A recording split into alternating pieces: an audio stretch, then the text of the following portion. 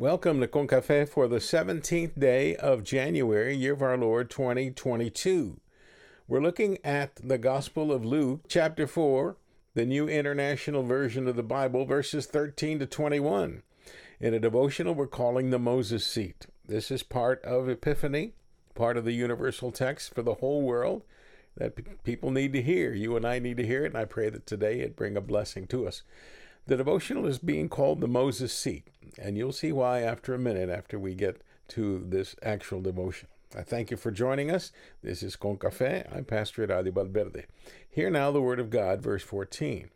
Jesus returned to Galilee in the power of the Spirit, and news about him spread through the whole countryside.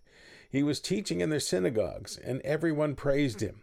He went to Nazareth, where he had been brought up, and on the Sabbath day he went into the synagogue. He was teaching in their synagogues, and everyone praised him. He went to Nazareth, where he had been brought up, and on the Sabbath day he went into the synagogue, as was his custom. He stood up to read, and the scroll of the prophet Isaiah was handed to him. Unrolling it, he found the place where it is written, "The Spirit of the Lord is on me, because he has anointed me to proclaim good news to the poor. He has sent me to proclaim freedom for the prisoners and recovering of sight for the blind, to set the oppressed free, to proclaim the year of the Lord's favor." They rolled up the scroll, gave it back to the attendant, and sat down. Eyes of everyone in the synagogue were fastened on him. Jesus began by saying to them, "Today this scripture is fulfilled in your hearing." This, dear friends, is the word of God for the people of God, and we say thanks be to God. Well, a very happy and blessed Martin Luther King Day, a Monday, dear Concafe family. Today, our nation honors and remembers a man who gave his life for civil rights. One of his quotes reflects his commitment to his life and ministry. He said, "The ultimate measure of a man or a woman is not where he or she stands in moments of comfort, but where they stand at times of challenge and controversy." Indeed. May that be true of you and me, brother and sister, that we indeed commit ourselves to God and connect with God, and may that connection to our Lord be seen by everyone. And so my prayer for you, dear friend, is that you live a life where your decisions and your actions reflect the love that God has placed in your heart, and you're making decisions to bless God and to bless all of God's people. And so, dear friends, let's continue to pray for one another. Nellie, Carly, Eric, Sarita, and myself, thank God for your prayers. And we also thank God for a negative COVID test that we took on Saturday. But later on Saturday evening, we found out that our youngest daughter, Caitlin Munoz, does have COVID. She's Eli's mom. You remember we spent the weekend with him, and then on Monday it was discovered he tested positive for COVID. So Nellie and I feared that we had been exposed to this dreaded virus, but on Saturday we were tested and we are not. So we praise God and thank God for that. But we do ask your prayers for Caitlin and Eli. The other two members of her household we believe are negative, and I ask that we pray for their well-being. That's Jesse Munoz, our son-in-law, and our grandson Liam. Pray for your needs and lift up those names that appeared on your church's bulletin yesterday. And friends, why do we pray? We pray because God answers prayers indeed. Well, it wasn't until we were there that I fully understood this passage that I just read. No one in seminary had ever explained it in a way that compared with the actual being there in person at the ruins of the synagogue that many believe that this was the very synagogue where this event occurred. Jesus was there on that Sabbath. He preached and did the very things that the passage said that he did.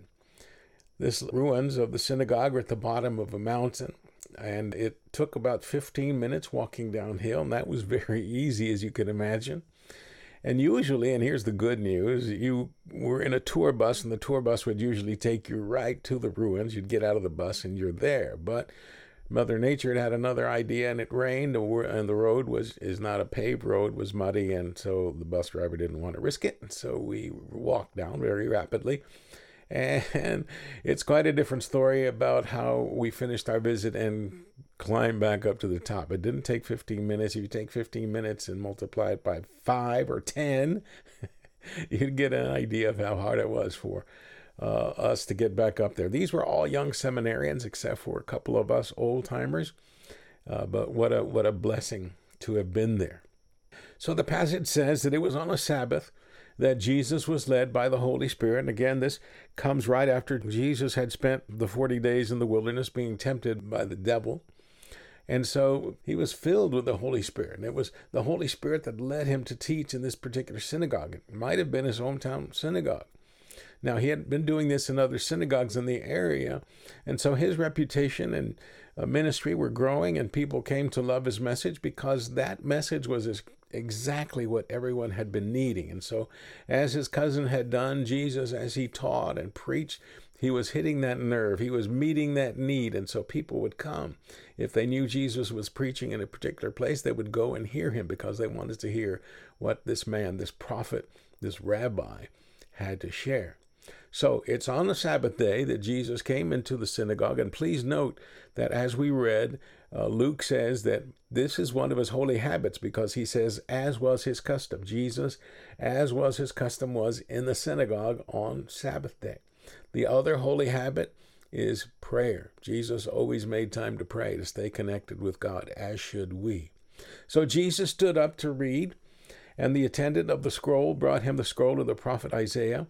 And Jesus read what we know as Isaiah 61, verses 1 and 2.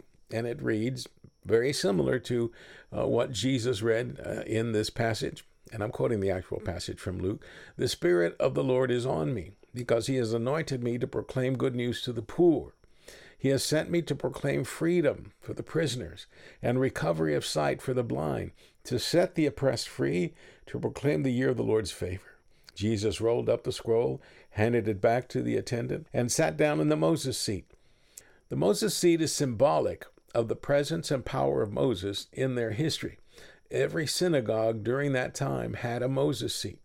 It signified the respect the congregation should have to the speaker as he was seated in that seat of authority to present the day's message. To sit in that seat was to show that they were speaking with full knowledge that Moses had said it or had influenced that thought. God had sent that person there. And so that was the power and the authority of the Moses seat. So as Jesus sat in that Moses seat and began his message by saying, after he read Isaiah, he said, "Today this scripture is fulfilled in your hearing." What an incredible thing for him to have said, and what an incredible thing for those people there on that day to have heard. And I wonder how many of the people there actually heard and understood what Jesus was about. What Jesus was saying is, today this all begins because I have fulfilled this scripture, this prophecy that we've had for several hundred years, and his ministry as it took off from that point onward. All that he had mentioned was to take place. Now, prophet Isaiah, as all the other prophets had shared, they shared a universal message, as it was meant for all the world. That's why this is one of the Epiphany messages. The message of good news is for all the world's poor. The poor are at the heart of God's message. And more importantly, the poor are in God's heart. If you've read your Bible, if you paid attention in Sunday school, if you've paid attention to the sermon, your preacher or teacher has taught that the poor continue to be in God's heart. And he cares very much how we treat the poor. Some of us listening may be poor ourselves. So know the good news was for you and for us as well. Receive good news. The poor are blessed. And I pray that this good news bring a blessing to your life. Now, Jesus also shares a commitment and passion for those who are prisoners of whatever stripe.